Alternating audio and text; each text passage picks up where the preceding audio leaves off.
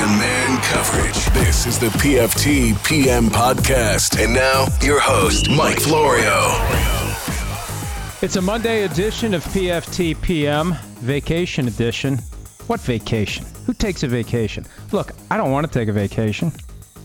They require me to take 4 weeks off of radio, and it'll be 5 weeks off of TV. They have other things on TV like the Tour de France. We used to do that on the afternoon PFT show. Maybe one of the reasons why there isn't an afternoon PFT show anymore. We shifted to the morning, but now we're off for 5 weeks. No PFT Live, although there's still a show on 6 to 9 a.m. Eastern on NBC Sports Radio. Stats will be involved after this week. He's got a vacation. He gets 1 week, I get 4. So there's that. I just don't want it. I woke up this morning at 6 a.m. ready to go. I woke up yesterday, Sunday, thinking, I miss my show. I want my show. Give me my bleepity bleep show. So I still have this, PFT PM. Oh, by the way, for those of you who subscribe to the PFT Live podcast feed, you'll get this. So as I'm explaining to you there's no show and you're wondering what in the hell is this guy talking about, I'm listening to a show. That's why. There's a show. That's a show. This is your show. Enjoy it. Oh, by the way, there's nothing to talk about today, so this is going to be a short show. Here's what I'm going to do. I guess I'm just going to scroll through PFT and paraphrase the stories. I mean, that's what radio hosts do throughout the country every day anyway. One of the reasons why I decided to get into radio. I had heard enough times over the years that these local guys mainly just basically reading and reacting to our stories, just scrolling through one after another. So what the hell, I'll do the same thing, at least today. Not that I don't do it other days. Sometimes I do. Let me take a drink first. That was quite refreshing. I would mention the beverage I just consumed if I had a sponsorship deal with that beverage. I don't. What did y'all think of Junior on the podcast on Friday? I've seen only positive feedback on Twitter. And look, that is not the bastion for people being polite. No one said, hey, that kid sucks. No one said anything negative at all. They love him. They like him more than they like me. Of course, that's a low bar. So we're going to start doing Fridays because it's a nice change of pace day, at least for the rest of the summer, at least until training camps open up. I'm going to get him a cough button, too. He was coughing and playing with the back scratcher and just fidgeting. You know, it's new to him. And I think he's got some natural ability, notwithstanding the fact that, you know, he's genetically connected to me. So, Friday. Wednesday, tentatively, Amy Trask, former Raiders president. She's with CBS. She's the commissioner of that Big Three basketball league as well. I'd hire her to be the commissioner of any football league in the world, instantly. XFL, no disrespect to Andrew Luck's father, Oliver. See how I fixed that? I was going to say Andrew Luck, then I realized, wait a minute, it's Oliver Luck, so let's just do Andrew Luck's father, Oliver. Of course, it kind of blows it. Makes it a little less smooth when you stop and take 30 seconds to mention that you did it. The trained ear would have known, though. Any of you who may have been thinking, oh, he's about to screw it up, and then thought, hey, nice save. Oh, wait a minute. Now he's been talking about it for a minute. What the hell's wrong with this guy? All right, plenty of things. So, Amy Trask Wednesday, Peter King Thursday. Peter King, soon to be officially a member of NBC Sports, a full-blown, full-fledged, not half-fledged, but full-fledged member of NBC Sports. His new column debuts the middle of July. It won't be called Monday Morning Quarterback. Remember when David Letterman jumped from NBC to CBS? See, I did another save. NBC to CBS. Remember that? He wasn't allowed to call it whatever the show's called on CBS. I can't even remember the name of the damn show. Wait, NBC. What was it on NBC? I can't even remember. I really can't. It was just the show on after Johnny Carson. But whatever the name was, they couldn't bring it over. It was the intellectual property of NBC. So I'm assuming that something like that has gone on here. Monday Morning Quarterback stays at SI.com. I thought about suggesting Monday Morning Cornerback because it sounds basically the same. It's a different word. They have another name that they're cooking up. It doesn't matter. It's still the same content. The label doesn't matter. The label's irrelevant. It's what's under the label that matters, right? That's deep philosophical shit that you always will get here. Sorry, people on the PFT Live side who aren't used to cursing. That's reserved typically to the PFT PM podcast feed. I'm trying to restrict it. Trying is the key word. All right, after about 5 minutes, let's get to what's happening. No joint practices for the Patriots this summer. That's a strange one, and I wonder how much of it has to do with the fact that hashtag Tommy wasn't around this summer for the offseason program. Does Bill Belichick feel compelled to focus on getting the team ready without the change of pace that comes from practicing against other teams? Do they need to work exclusively within the boundaries of their own organization? I don't know. There's got to be a reason for it. There's always a reason for everything Bill Belichick does. Unless there was some incident in the past, I can't imagine why they would change it other than a decision being consciously made to focus more time on the team because Tom Brady wasn't around for any portion of the offseason program. Only 17 draft picks are unsigned. I posted on that earlier today. I think there could be a little bit of an issue with Baker Mayfield and the Browns. I think there could be because the agents who represent Baker Mayfield may need to persuade him that they are earning their money because he almost went without an agent. So there may be some pressure there for them to drive a hard bargain on getting the offset language stricken from Baker Mayfield's 4-year guarantee. And usually it doesn't matter, but you know what? The last 2 first-round quarterbacks taken by the Browns were cut after 2 years. So it does matter. It could matter if you're a Cleveland Browns quarterback. Also, cash flow. That signing bonus. When will it all be paid out? How soon? How long? That's one of the hidden terms in all of this that the average person doesn't really care about. If you get $15 million, it doesn't matter when you get it. Well, it does. There's time value of money and whatnot. The Julian Edelman appeal hearing due to happen today. I've still yet to see anyone else explain it the way that I have, which makes me think I may be flat out freaking wrong. But when there's a report that it was an unrecognized substance that nevertheless triggered a 4-game suspension, the way I read the PED policy is that whatever the substance is, it was determined it has similar chemical structure and similar effects on the human body as one of the 71 enumerated, you like that fancy word, anabolic compounds. So something happened to trigger the positive. And I think the leak was to Albert Breer, that it's an unrecognized substance. That was a belated PR effort to take some of the sting out of this. The initial PR effort from Edelman, I don't know what happened. That's not going to get you a successful appeal because it doesn't matter. I know what happened. You had a positive test, and under the PED policy, 1 positive, 4-game suspension. So we'll see. We'll see if he has anything. He plans to mount a vigorous defense. All right, good luck with that.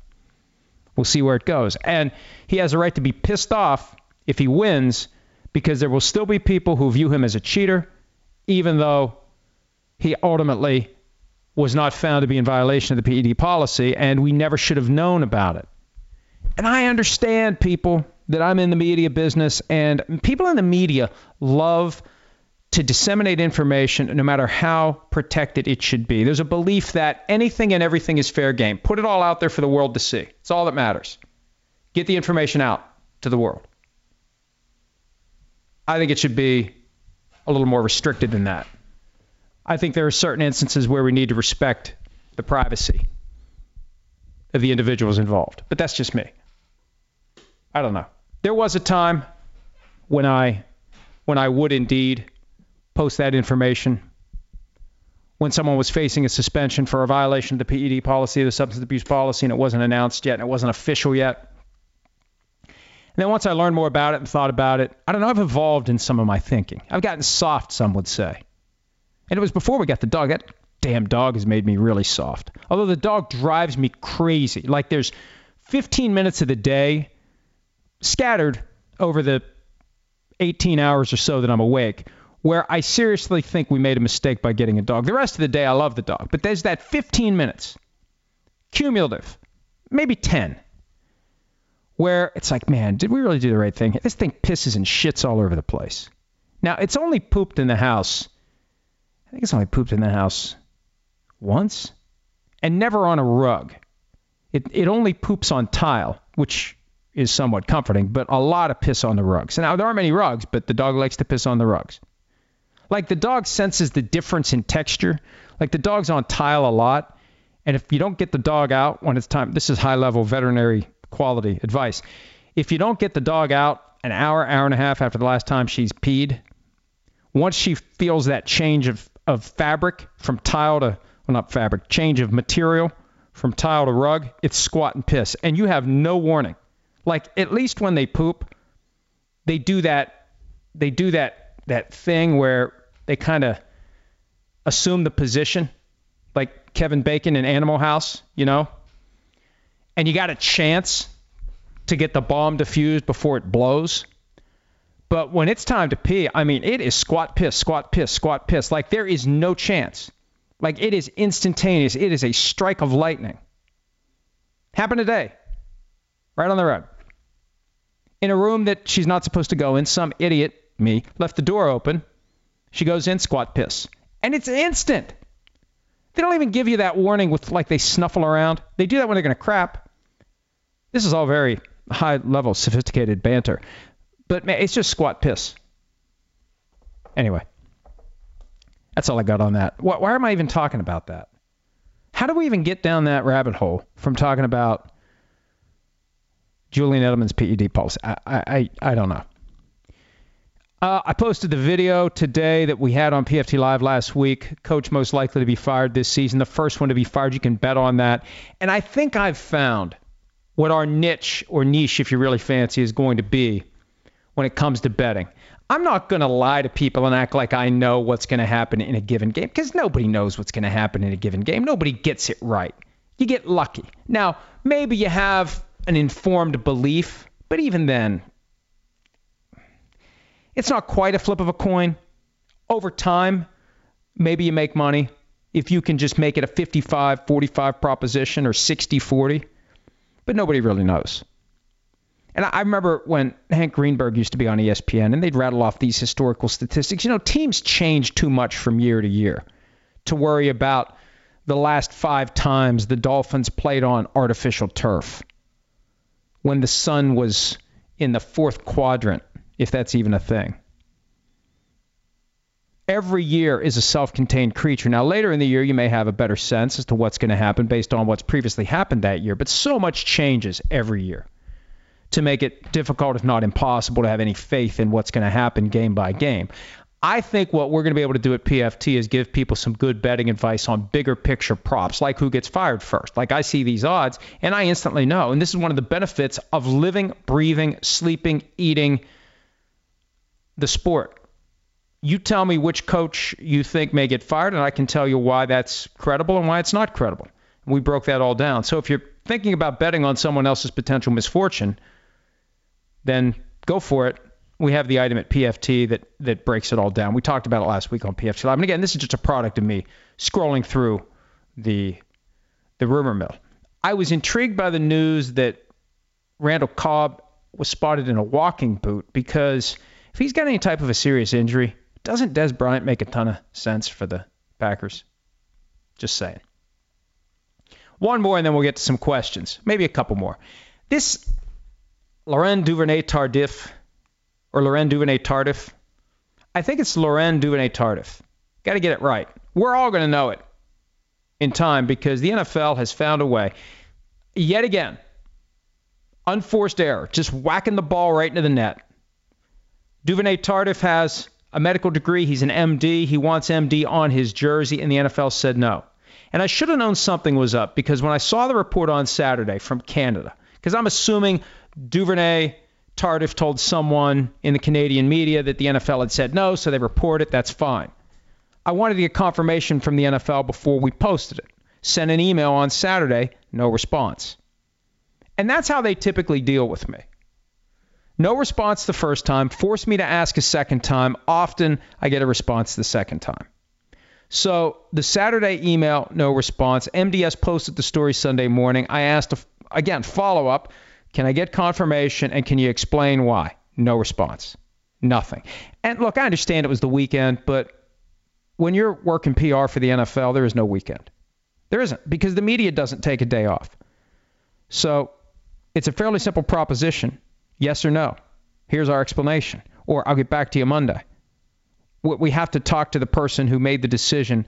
I'll talk to him Monday morning or whatever. They just don't want people talking about it, writing about it. They don't want to contribute to the discussion because I think somebody there realizes how stupid this is. It really is. And see, this is one of the prime examples. And I haven't paid attention to NFL Network, NFL media on this.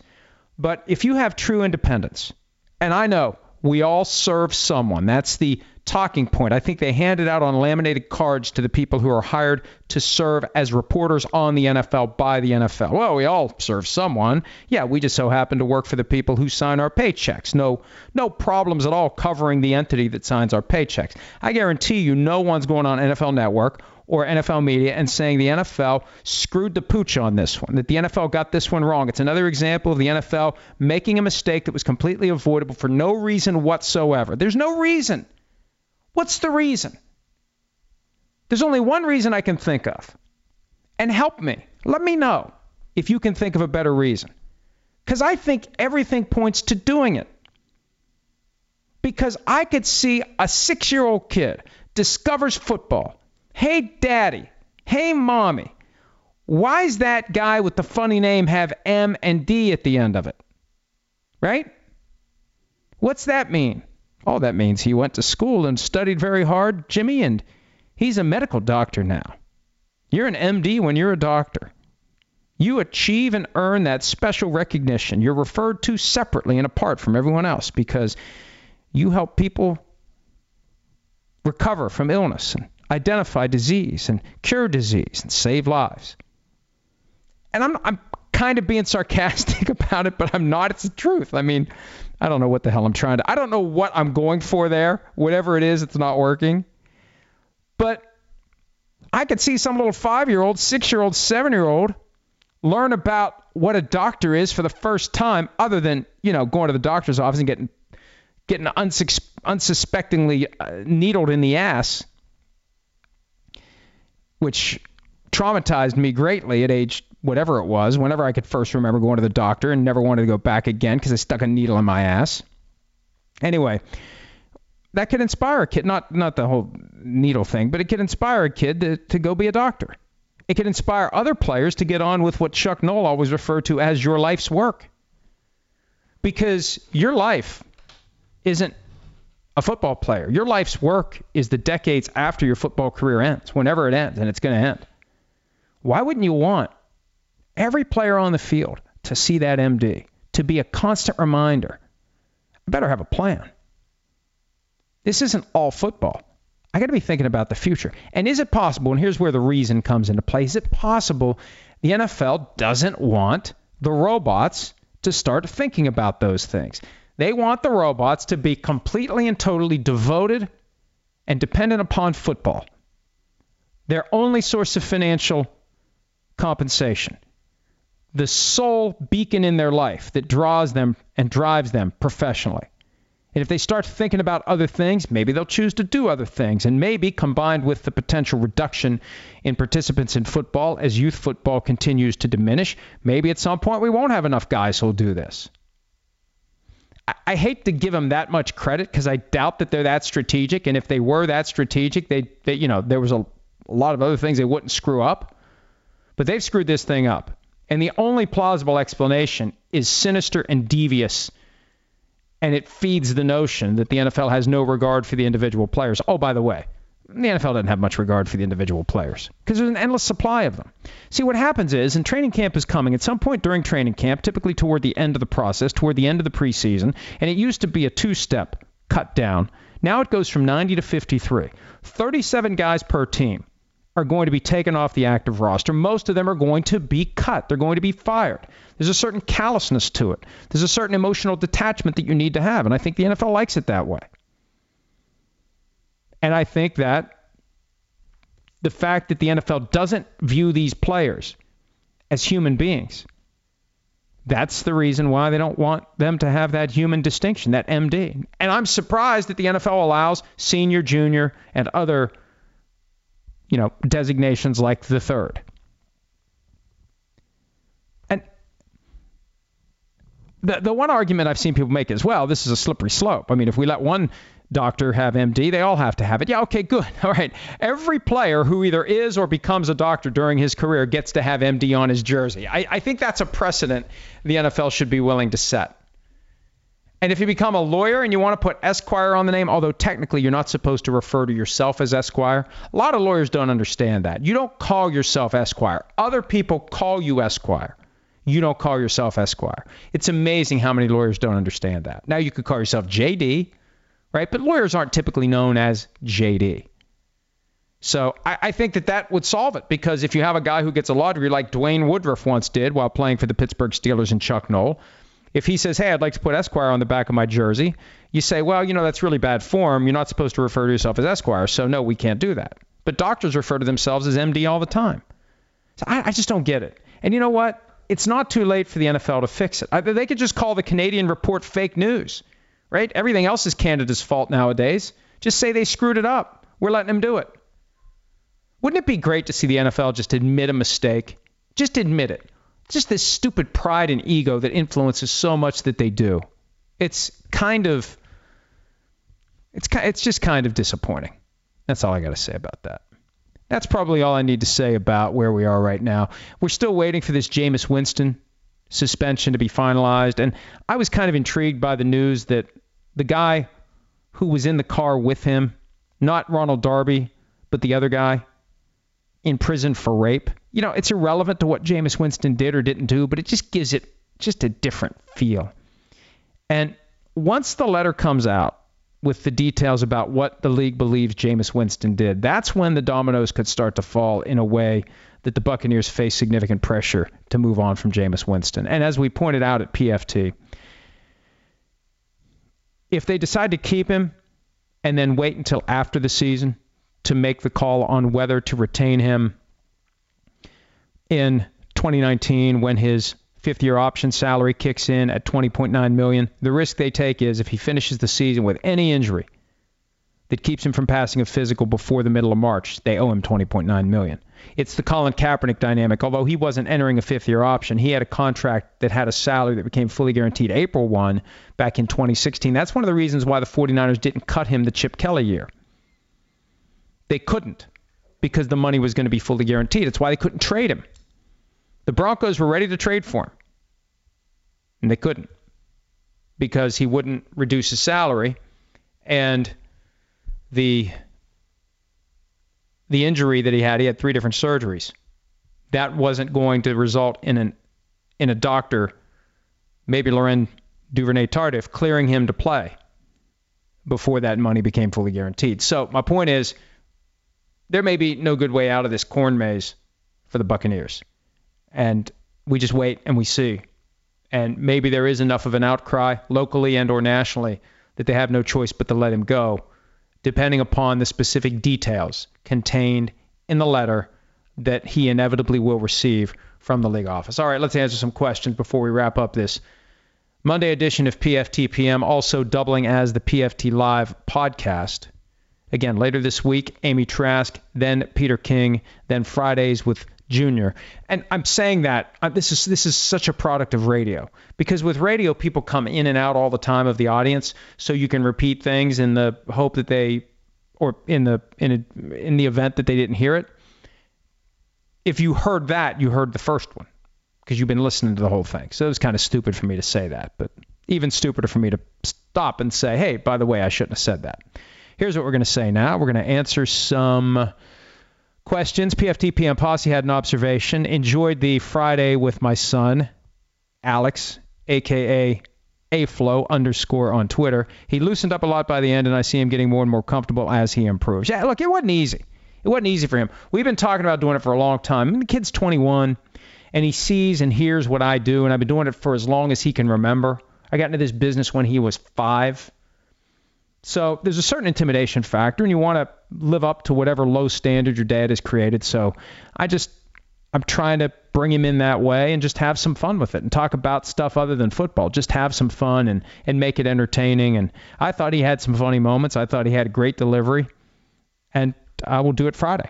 And we'll keep doing it on Friday. And as I've told him, with reps, you're always going to get better. You're rarely going to get worse. PFT PM Posse asks, wouldn't Browns GM John Dorsey potentially benefit from a Baker Mayfield holdout, as it would play into the hands of sit him for the entire year so Hugh can't screw him up? Yes. And look, the Browns claim they don't want Mayfield to start this year. Well, if he holds out, then it's less likely he'll be ready to start. It'll be like Brady Quinn in 2007 when Derek Anderson took over after they booted Charlie Fry to the curb after one game.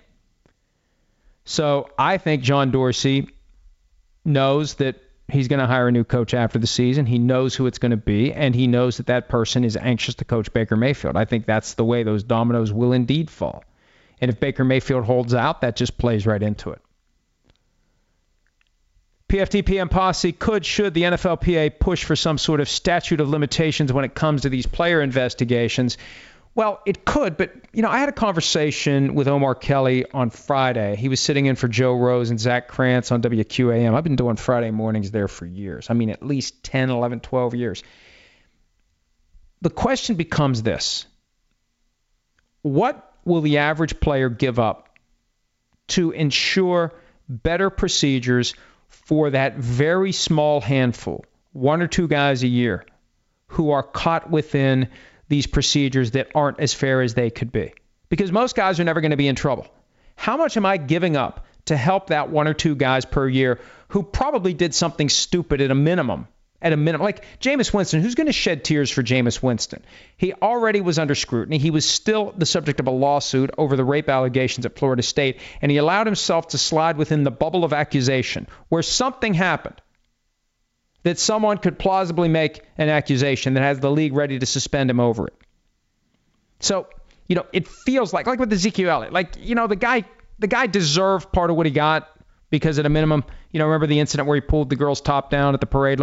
These aren't altar boys who are getting in trouble when it comes to the personal conduct policy. So it's hard for the average player to say, yeah, I'd give up something to ensure that this player or that player has a more fair procedure. And maybe it would ever change if somebody who was truly innocent got railroaded by the NFL's kangaroo court. But still, that's the problem that I continue to have with this from the perspective of the players. What will the players give up collectively and individually to help one or two guys per year? And the answer is not much. PFT PM Posse asks, why have we still not heard anything about the Giants being investigated by the NFL or the NFLPA for contact during non-contact practice? And Brian DDF responds by saying, because John Mara runs the league. That may be the explanation. That reminds me, I'm going to like that one. Don't get all excited, PFT PM Posse. I'm going to like this one because it's a reminder to me to follow up with some people and find out what's going on. Recliner QB asks, do you believe that Jerry Jones made Randy Gregory's reinstatement part of his deal with Roger Goodell? I don't think so. But this gets back to what we were talking about earlier. When it comes to reinstatement from an extended, indefinite suspension under the substance abuse policy, the commissioner can take as long as he wants. There's no deadline. We went through a thing with Alden Smith. I think Shefty suggested there was a 60-day deadline, and I researched the policy. And even though it's kind of implied that there may be a 60-day deadline, the way they drafted it, very artfully, much more artful than the 2009 Anthem policy, they drafted it in a way that does not compel the commissioner to make a decision within 60 days after the official reinstatement request. He can take as long as he wants. Sean Alvashire, have you ever thought of using the music by Hunter, Jensen's assistant, for the rejoin for the PFT PM podcast? Made Me a Man seems made for this podcast. You took me by the hand. See, that's why I don't sing. Ever. I'm in a good mood today. So I'll sing. And you know what? It's not like Hunter can sing worth a shit. Made me a man that one night. All right, enough. Now, I don't know that we could get the rights to that. Does anyone own the rights to that? I assume that somebody connected to The Office owns the rights to that horrible That One Night or Made Me a Man or whatever the name of that song was. Black 88 Elite asks, did you get extra sleep today? Yes, I did. Thank you for asking. Now, I stayed up a little later than usual, although most weeknights it's 12 or 1 before I get to bed, and then I'm up at 5:15, and then I just pick up another hour during the day and justify like the addition of the two. Like, hey, I slept 6 hours last night. I really didn't. I slept 4 plus 1.5, or 4 plus 1, or 3.5 plus 1, as the case may be. But Last night, I was up till about 1, and I got up at 8:30, and that felt pretty good. Now, I was wide awake at 6. I did not go through the panic of, oh, shit, I'm late for my show. I knew when I woke up I didn't have a show. It has happened to me in the past. It's happened to me on Saturdays where I'll wake up at 5:55 and they go, shit, I got 5 minutes before my show starts. But I had a restful sleep tonight. And the puppy, for all the complaints I have about the puppy, once the puppy has emptied her bladder in the evening and is put in her crate for the night, and we put a blanket or a towel over top, make it nice and cozy, and she likes it in there. She sleeps well in there. She does not want to go out until we're ready to take her out the next morning, and she holds it. She doesn't pee all over the inside of the crate, and so that's good. So you don't have to get up at a certain time to take the dog out to pee, which is a huge factor in the overall quality of life. What else do we have? The Real Forno, why are so many officials deciding to retire now? Is it because the NFL is secretly moving to make officials full-time employees? That could be a factor. I mean, if Gene Steratore, for example, knows that he may have to give up he's got like a plumbing supply business in Washington, Pennsylvania, about an hour and a half from here. If he's going to have to give that up to be a full-time official, what if the network that he's going to work for, reportedly CBS, pays him as much or more than he's currently getting as a part-time official, and he can continue to run his business? That's a pretty good deal. Yeah, it could be that some of these guys who have the option to go join a network are choosing that over becoming squeezed to be full-time officials. And I think it's troubling that 4 referees are out. Now, we knew Jeff Triplett and Ed Hockley were going to be gone, but to have Terry McAulay and Gene Steratore retire bang, bang, one after the other, and to hear that Clete Blakeman, according to Kevin Seifert of ESPN.com, interviewed for the NBC gig that reportedly has gone to Terry McAulay. I can neither confirm nor deny that. I think we now know why Jeff Triplett reportedly was pushed onto ESPN by the NFL. Because if you don't hire Triplett, then they lose another referee that they wanted to keep. I think they were happy to get rid of Triplett. But if you don't hire Triplett at ESPN and they hire McAulay or Steratore, that opens another spot in this game of musical chairs, and maybe Clete Blakeman does get one of the jobs, and they're down a referee they want to keep. And if I was Clete Blakeman, I'd be pissed off that they nudged ESPN to hire Triplett to take up a seat that I could have possibly had. Oh, I'd be very pissed off about that. And these referees, despite any flaws that you may think they have when it comes to officiating, they're typically pretty damn smart, and they have good instincts. And I think Clete may realize, or anyone else that was in the mix to get one of those gigs may realize, that the NFL intervened to get Triplett a gig to take away one of the spots that otherwise would have gone to a current referee. What else do we have? The Real Forno, when will the NFL finally figure out they need to hire a full-time head of PR? Not letting Laurent Duvernay-Tardif have MD on the back proves it once again. Yeah, I agree with that. They still don't have a replacement for Joe Lockhart. And Lockhart was supposed to stay until his replacement was hired. Lockhart is gone. There's no replacement. They've gone through this debacle with the anthem policy last month. It's only been a month. And now this Laurent Duvernay-Tardif, who's making these decisions if you don't have an in-house PR executive? I don't get it. The Real Forno, with how EA is rating players now in comparison to 15 years ago, will we ever see a time where Lamar Jackson is as dominant as Michael Vick was? I wasn't playing it a lot back in that time frame. I don't remember how good Michael Vick was. So I don't know. I don't know the answer to your question. Sorry. I probably should have skipped that one. I really don't know. Brady asks, I've been watching A Football Life to pass the off-season time. Do you have a favorite episode? I haven't watched A Football Life in a long time. I think I like the one about the Immaculate Reception. So, for me, I spend so much time thinking about football, reading about football, studying, learning, thinking, discussing. When I get time away, I just like to do something else. I like to broaden my horizons a little bit. I've been reading a lot. I'd like to watch a movie or a documentary or something like that, or watch the news. I mean, unfortunately, there's a lot of shit going on right now that makes it hard to look away from what's happening in the news. And, of course, I mean shit in a non-political or non-partisan way. What else do we have here? KSteez13, can you please talk about the broadcasting of the two new football leagues? It looks like the AAF is going to be on CBS. What about the XFL? The AAF will be on CBS. I don't know about the XFL. Remember, the XFL had that deal with NBC in 2001. That league was co-founded by Vince McMahon and Dick Ebersol. Now it's Charlie Ebersol and Bill Polian with the AAF and Vince McMahon with the XFL. And I don't know. I don't know who's going to televise the XFL.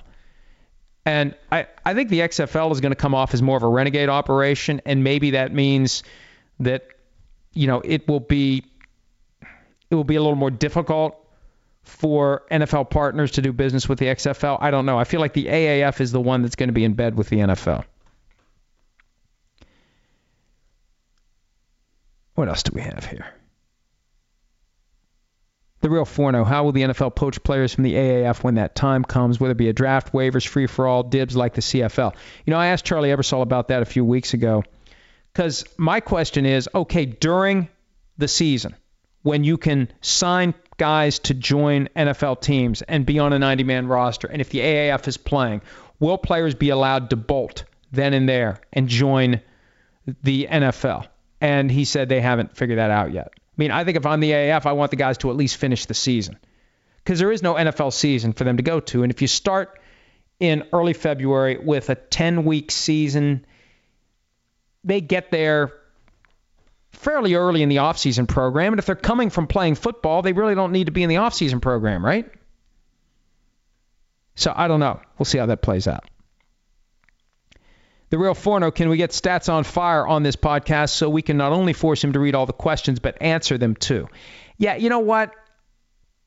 We hear enough from Stats Monday through Fridays on PFT Live. I don't know that I want Stats to be a guest on the PFT PM podcast. I don't know. I'll take that under advisement.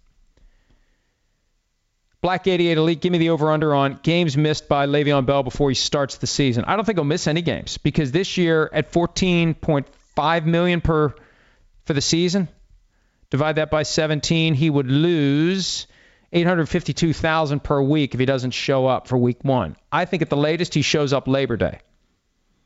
And I think one thing he may do, he may show up for summer training camp in the preseason. I think maybe he skipped everything last year to get the Steelers to take it seriously this year and get him signed before July 16 when the window to do a multi-year deal closes. Maybe he'll realize, hey, this is my contract year. I'm on the market next year. I want to have a huge season. I want to be ready to go. I'm going to show up a little earlier than I did last year. Let's see what else we have. I need to wrap this up. I got something I have to do tonight. Black 88 Elite, do you have any stadiums you plan to travel to this upcoming season? Well, we will be in Philadelphia for the season opener, Falcons at Eagles. And then every Sunday, we're always at the NBC Sports Group headquarters in Stamford, Connecticut. In the postseason, we sometimes go to the site of the divisional game that NBC broadcasts. Sometimes we do, sometimes we don't. We usually go the years that we have the Super Bowl as kind of a dry run for the field operation of everything that we do on site when it comes to getting ready for the Super Bowl. So I don't know if this year will be a trip to a divisional round game or not. And every once in a while, there's like the possibility of an unexpected trip to a game site. I remember my first year with NBC, 2010, the Vikings-Eagles game that was played on a Sunday, due to be played on a Sunday, got bumped to a Tuesday because of a blizzard, and we just hopped the train and went down to Philadelphia and did everything from there on Tuesday night. So for now, just Lincoln Financial Field, and we'll see where it plays out from there.